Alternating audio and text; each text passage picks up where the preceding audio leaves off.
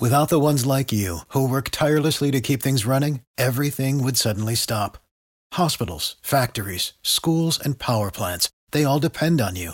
No matter the weather, emergency, or time of day, you're the ones who get it done. At Grainger, we're here for you with professional-grade industrial supplies. Count on real-time product availability and fast delivery. Call, click Grainger.com, or just stop by. Grainger, for the ones who get it done. Passion, drive, and patience. The formula for winning championships is also what keeps your ride or die alive. eBay Motors has everything you need to maintain your vehicle and level it up to peak performance. Superchargers, roof racks, exhaust kits, LED headlights, and more. Whether you're into speed, power, or style, eBay Motors has you covered. With over 122 million parts for your number one ride or die, you'll always find exactly what you're looking for. And with eBay Guaranteed Fit, your part is guaranteed to fit your ride every time or your money back. Because with eBay Motors, you're burning rubber, not cash. With all the parts you need at the prices you want, it's easy to make your car the MVP and bring home huge wins. Keep your ride or die alive at ebaymotors.com. Eligible items only. Exclusions apply. See ebaymotors.com.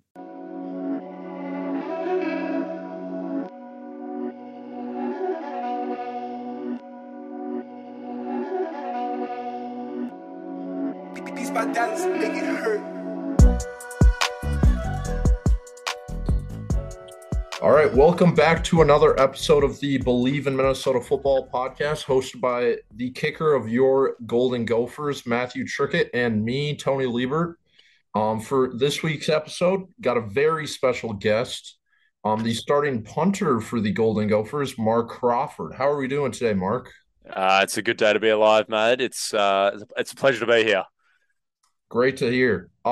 So I guess we'll kind of just start with how your season's been going. The Gophers really haven't haven't had to use you in the punting game much all year, which is obviously a positive. But from your point of view, I guess, like for me as just a fan watching the games, it's kind of like, how are you able to stay focused and not like look at someone up in the stands and be like, wow, that guy's crazy? Like, how are you able to stay locked in when you're not when you don't have to punt all the time? Yeah, great question. Great question. I think, fortunately for me, I've been around a lot of sports, specifically cricket, which is a bit more like baseball, where it's slower moving. It takes a lot longer than a couple of hours, and you sort of get time to sort of sit back and think, this is pretty cool, but you sort of know that you got to be ready at all times. So for me, I just love watching the game as well. So I'm more in tune with actually watching how our team's performing than focusing on what's going on around our sides. But, for a lot of people, they need to tune out and need to get away from the sport for 20, 30 seconds at a time just to stay focused. But I'm sure Triggett sees me on the sideline. Maybe you guys do as well. I'm sort of pacing up and down a fair bit. I don't sit down all that much. And, much like Matthew, we got to use the kicking net when we can. So yeah, definitely. Always ready physically. And for me, I'm different than Crawford. I'll get off my feet, talk to some guys, watch the game here and there. But yeah, Crawford's he's always on the move, always kind of communicating with the coaches, making sure that we know the situation and how to handle it. And very professional like. Yeah, and I suppose for me as well, like when we're on offense, I'm sort of a part of hopefully a play. You know what I mean? We sort of joked about it the other day, but in order of favorite sort of situations that I have to be involved in, PAT field goal number one. That's my favorite play to be involved in because it means just scored a touchdown.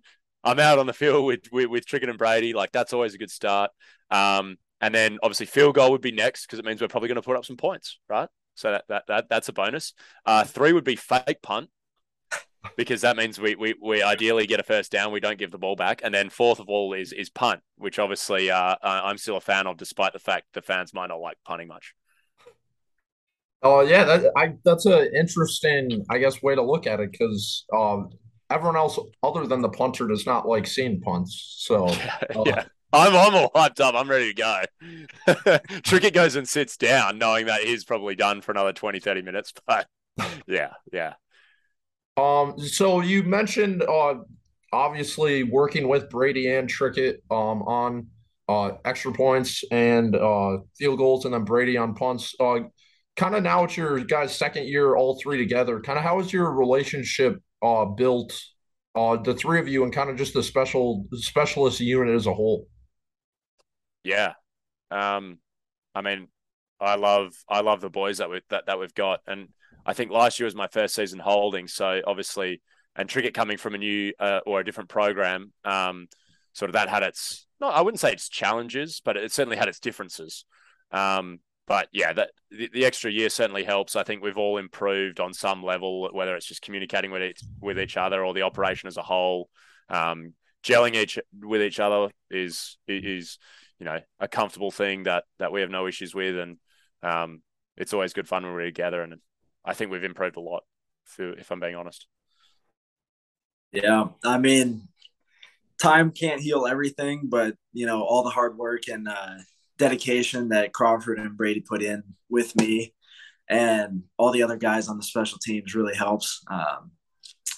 So that paired with an extra off season, an extra summer is huge, and I definitely can see it. I don't know, if the fans are really paying attention to any of that yet, since we've been kicking 20 extra points and a few field goals here and there. But I think that time and dedication made a huge difference this offseason.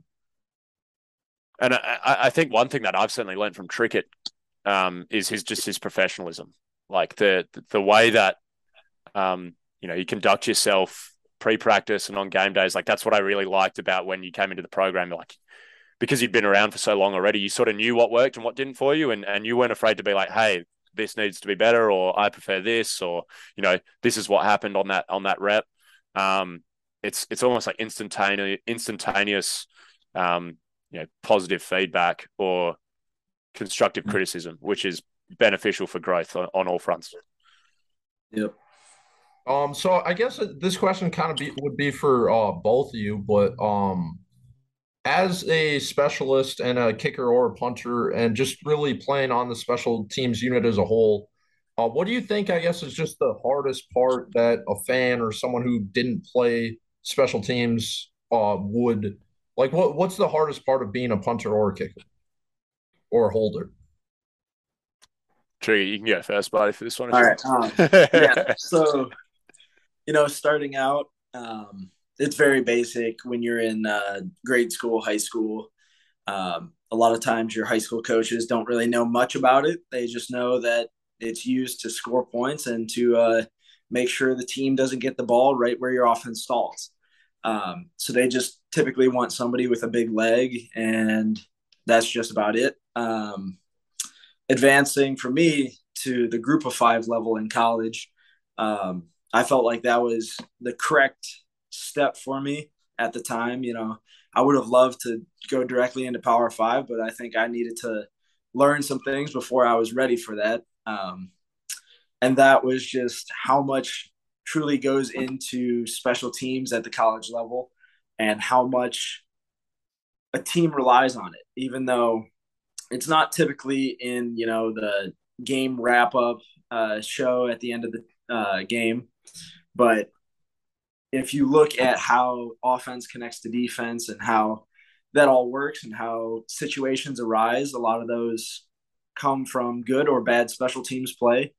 And then learning that at this level, the Power Five level, a ton of it is mental.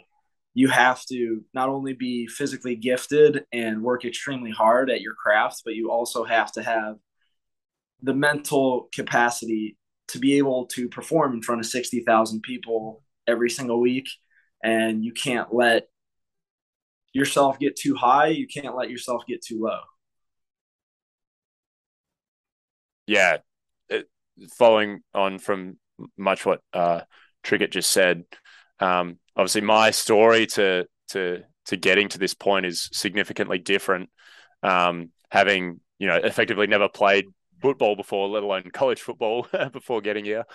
But yeah, very, very, very similar in that, you know, you can ride the wave while it's high, but you can't stay up there for sure. You've got to make sure that you're ready for the next challenge, and you can certainly take confidence from certain things, but you can't think, yeah, like I'm good.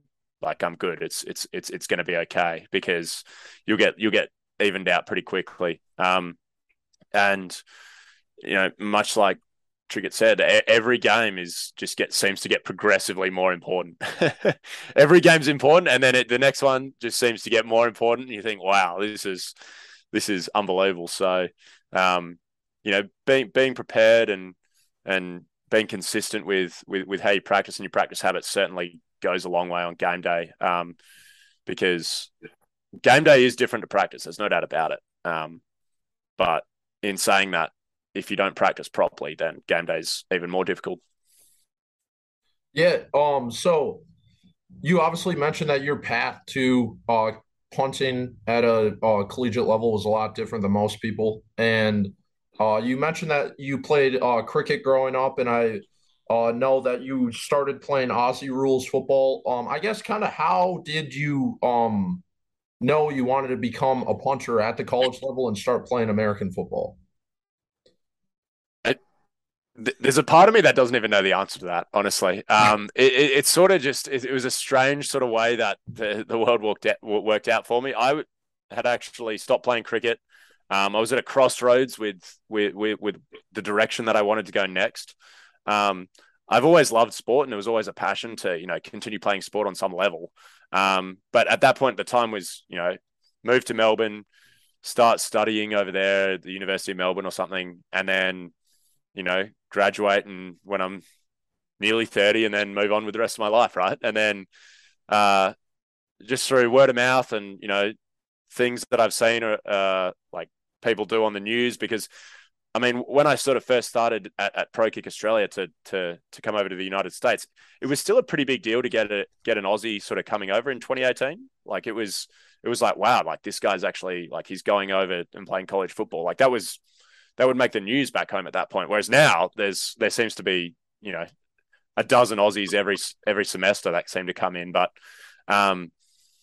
yeah, I knew like Max Duffy had played at Kentucky. And I sort of wondered like how he managed to get there. And then one thing led to another. I went down for a session at Pro Kick in the beginning of 2019 when I was in Melbourne. And they said, look, come down, have a kick, see how you go. And I said, sure. Like at this point, if I'll give it 6 months. What difference does another 6 months of not studying make? And went there, and then literally within 2 or 3 weeks, they said, hey, do you like the cold? I said, yeah, sure. And then they said, do you want to go to Minnesota? And I said, yeah, it sounds pretty good. And never looked back. Never looked back from that point. So yeah, I'm glad you did that. Yeah. No, you were talking about the how it was kind of scarce at the beginning with Australians coming over and punting in college football. But since then, it's definitely picked up. What do you think attributes that success in Australian punters coming over to college football? Australian rules football is remarkably similar to punting in general. It's not rugby. It's not soccer. It's not football. It's quite literally a completely different sport that really only exists within Australia. And basically we have to punt to pass the ball. You can't throw it. You can, I don't know whether you've seen it, but you can sort of hold in your hand and punch it, but that only goes so far. And so you have to sort of pass the ball around like that. So the difference coming over here is that you have to kick it A, as far as you can, and B, as high as you can.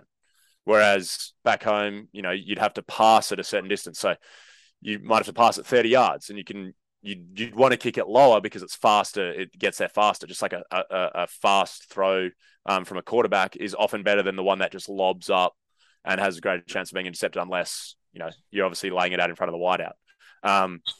So that's the learning difference there. But we all started doing it when we were like 4 years old. That's like our national sport. If you're ever bored, look at the highlights. They're unreal. We don't use a helmet or pads or anything like that. That doesn't mean I'm necessarily tougher than anyone over here, or like running into guys any more than anyone else. I mean, I'm a punter. Like, surely I don't like running into guys, right? But naturally, it's an exciting game to watch. So your unique journey kind of obviously brought you to the Gophers, and now you're one of the elder statesmen on the team. 27, 28 years old. 28, yeah, 28. ancient, fossilizing as we know it. Yeah. How I guess weird is that for you to be on the same team with some teenagers? I mean, it can be interesting. It's really only interesting because everybody is young. Um, in sport in Australia, there's no collegiate sport. So Yeah.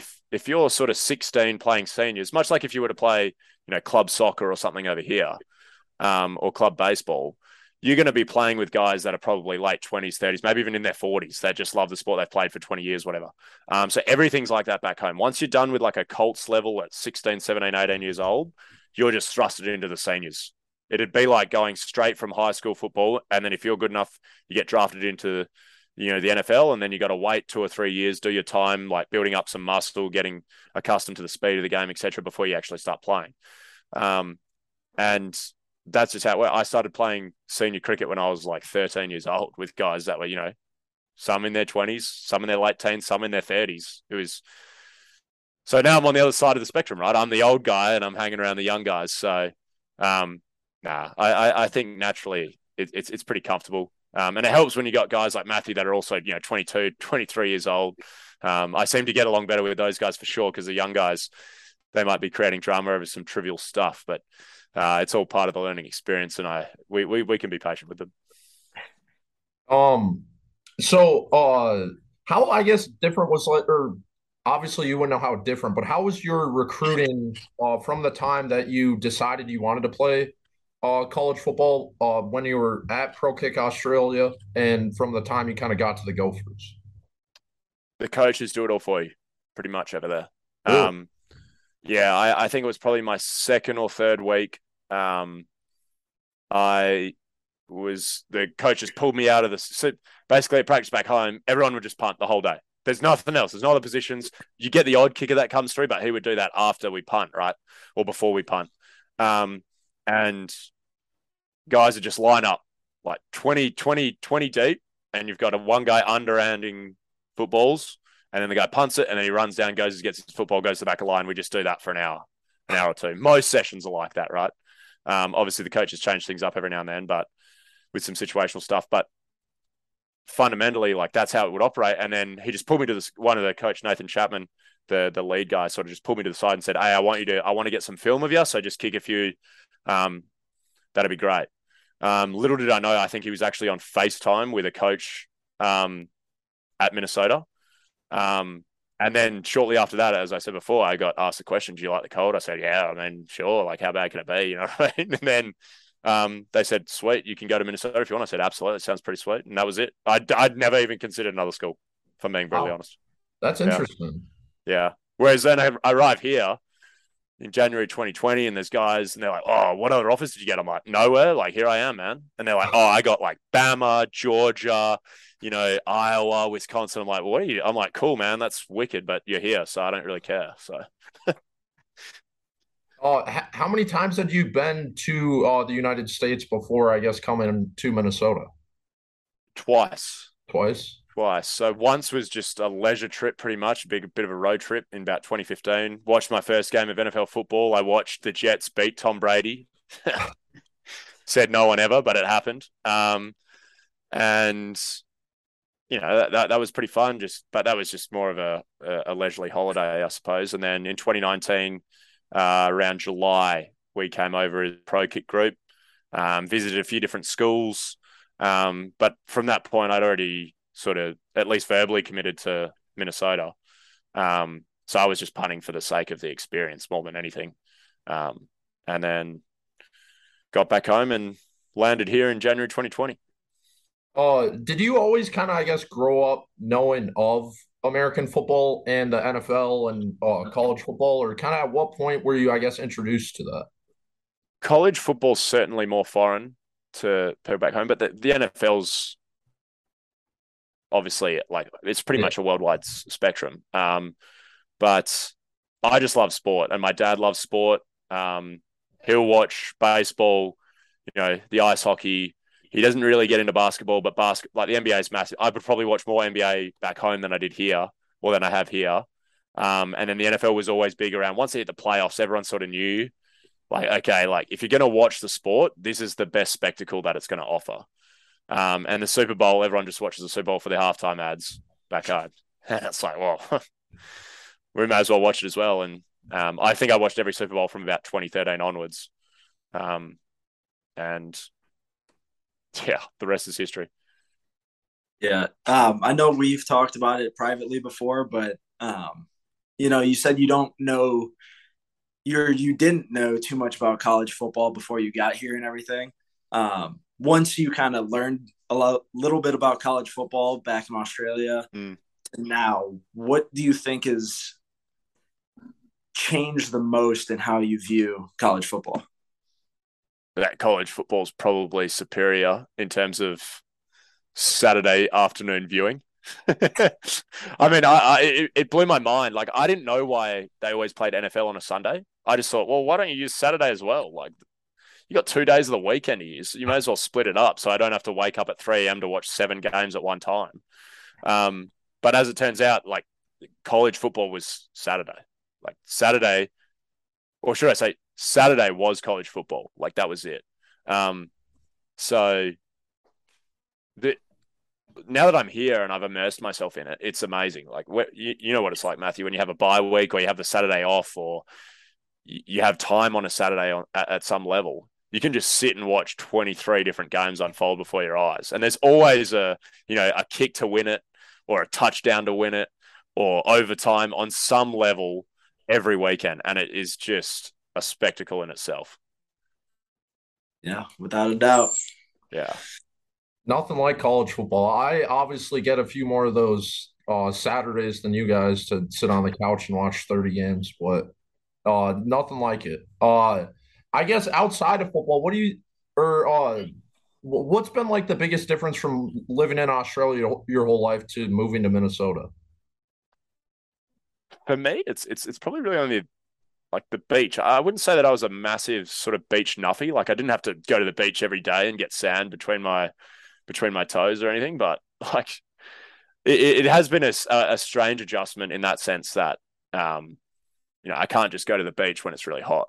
I have to find a pool or a stagnant lake with algae in it and everything. But like it's or you have to find someone with a boat. You know what I mean? So I mean that's one difference. But realistically, I don't think there's much of a difference between America and Australia. Both speak English, both eat similar foods, both love sport.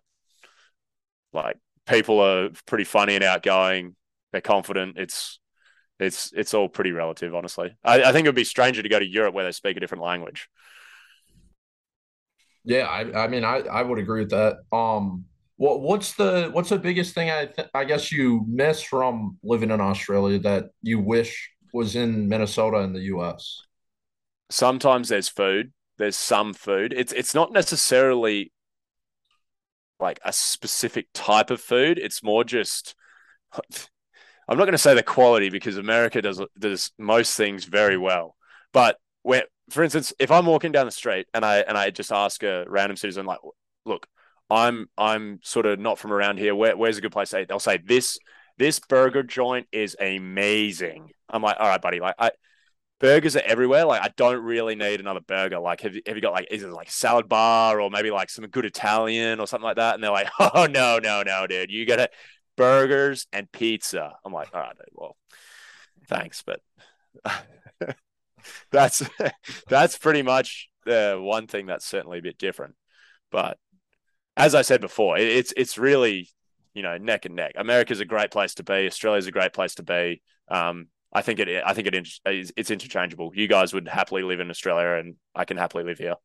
Yeah, I would imagine. Yeah. So when you were I guess you never got recruited by PJ Fleck specifically, but he's obviously an interesting head coach and an interesting character. I guess what were your kind of almost first impressions of him the first time you met him? This guy's awesome. But the energy was overwhelming. I was like, there's no one like this in Australia. It is a spectacle. Like, everything, I was like, wow, that's the most inspirational thing I've ever heard in my entire life. Um, and the intensity and meaning behind everything is second to none. Um, I can't be more thankful for the coaches here in how much attention to detail that they have. Sometimes it like sure it can be overwhelming, but majority of the time, like 99.9% of the time, it is just it just makes things better. It makes you better. It makes everyone else around you better, and it teaches you a lot of life lessons, which is awesome on diligence and hard work.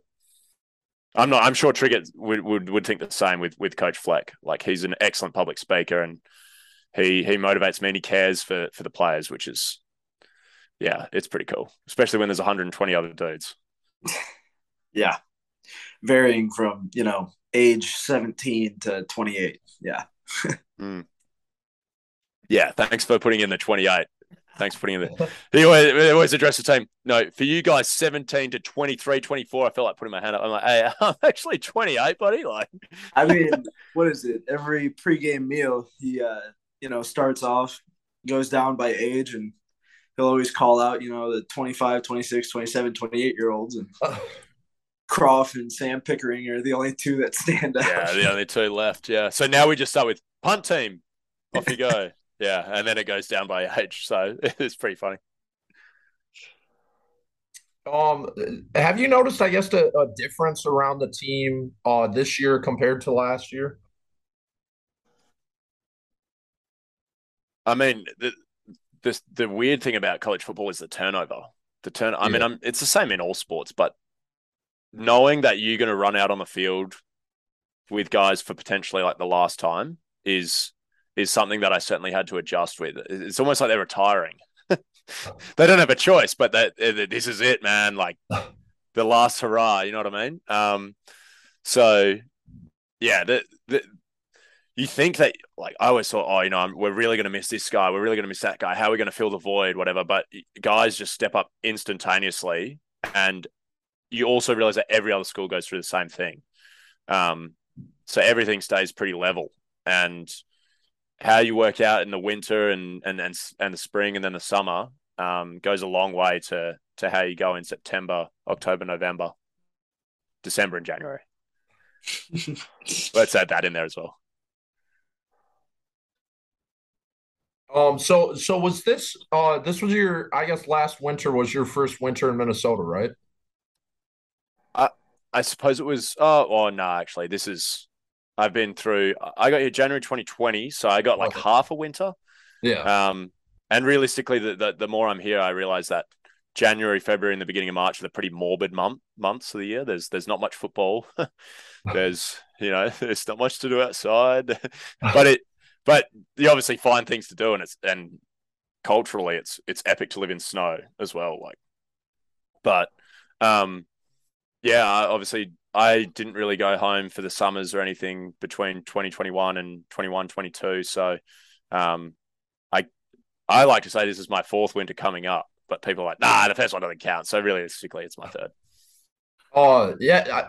Everyone hates on the winter in Minnesota, but one thing or winter in the Midwest in general, but when it snows, sometimes it almost feels like you're in like a movie or something, because it is really super super pretty sometimes when it snows. But yeah, I mean, Minnesota's Minnesota, and January and February are not too fun, but big time. I always say like November it starts getting cooler and you might get your first snow, and everyone's like, yeah. wow, like snow, and it doesn't matter if you hate snow. It's epic. It's cool. It's something new. And then December rolls around and everyone's sort of excited. Christmas. Let's start putting some clothes back on, like jackets. The fashion comes back a little bit, whatever. And then everyone's all hype up for Christmas, New Year's, and then the New Year's passes, and then school starts going back, so everyone's still a little bit excited. It might be freezing, but it's like new classes, new schedule, new opportunities, whatever. And then it gets to February and you're like, holy moly, it's still cold. Like, okay, like this is all right. Like it's nearly done. It's nearly done. And then March rolls around. You have a day where it's 40 and you think, this is it. It's done. Like, congratulations, guys. And there's a blizzard and you think, holy smokes. and then it might snow in April, but by then it's all good, right? Yeah, that was about as perfect as a description I think you can get of winter in the Midwest. I'm sure. Well, I mean, Trigger, you've obviously experienced snow and the cold, but what was it like for you when you first got in here and experienced your first winter last year? Yeah. So, growing up right off of Lake Erie in Cleveland, you get a little lake effect snow and breezes coming off the lake. So that's always frigid, but it wouldn't last nearly as long as the cold up here lasts. Yeah. I mean, I just remember waking up last beginning of It's funny because I know exactly how you feel, man. We all do. You wake up at 7 a.m. and you look outside. Oh, it doesn't look too bad. Check your phone. It's like negative 22 degrees outside. You walk outside for 2 minutes and by then your fingers are numb and everything. And then you're like, oh, okay, like it's early in the morning. It's fine. It'll go away. Nope. It might get up to like negative 10 by noon. And that's the best you got that day. And then the next day is the exact same. That is not what it is like in Ohio. Ohio, you'll have a period of 3 days of coldness and then it'll get back up into the 20s and whatnot. But up here, I would just say it's a consistent fight every day with the cold. But there's also a part of me that loves the challenge of it. To say that I did it for a couple of years at the same time is like, if people are always like, oh, but it's cold up here, man. Like, I want to come up here. But for me, it's so cool to experience the shift and just sort of be like, this is it, man. Like, this is the tundra and everyone's in it together at that point. You know what I mean? So you think, yeah, it's cool. Without a doubt. Yeah. Everyone, you really have to wake up in the morning and want to attack the day. Because if not, the cold will get the best of you. You really have to just have a different mindset. Yes. It's our north, right? Yeah. It's ours. Well, I think that's all the questions I got for you, Mark. I really appreciate you hopping on. If Trickett doesn't have anything else for you, I think that's all we got for this week's episode. Yeah, epic. It's a pleasure to be here. It's a pleasure to be here. It's always fun to talk and reminisce a bit about, certain things that either led me here or the weather, especially with people that go through it as well. So, thanks heaps for having me on. Yeah, no problem. That's all we got for this episode. As always, I appreciate everyone listening. Roll the boat, Ski-U-Mah, go Gophers.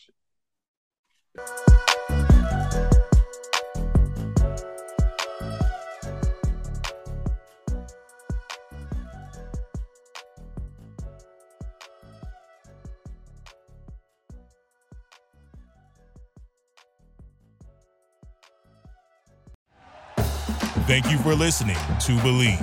You can show support to your host by subscribing to the show and giving us a 5-star rating on your preferred platform. Check us out at Believe.com and search for BLEAV on YouTube.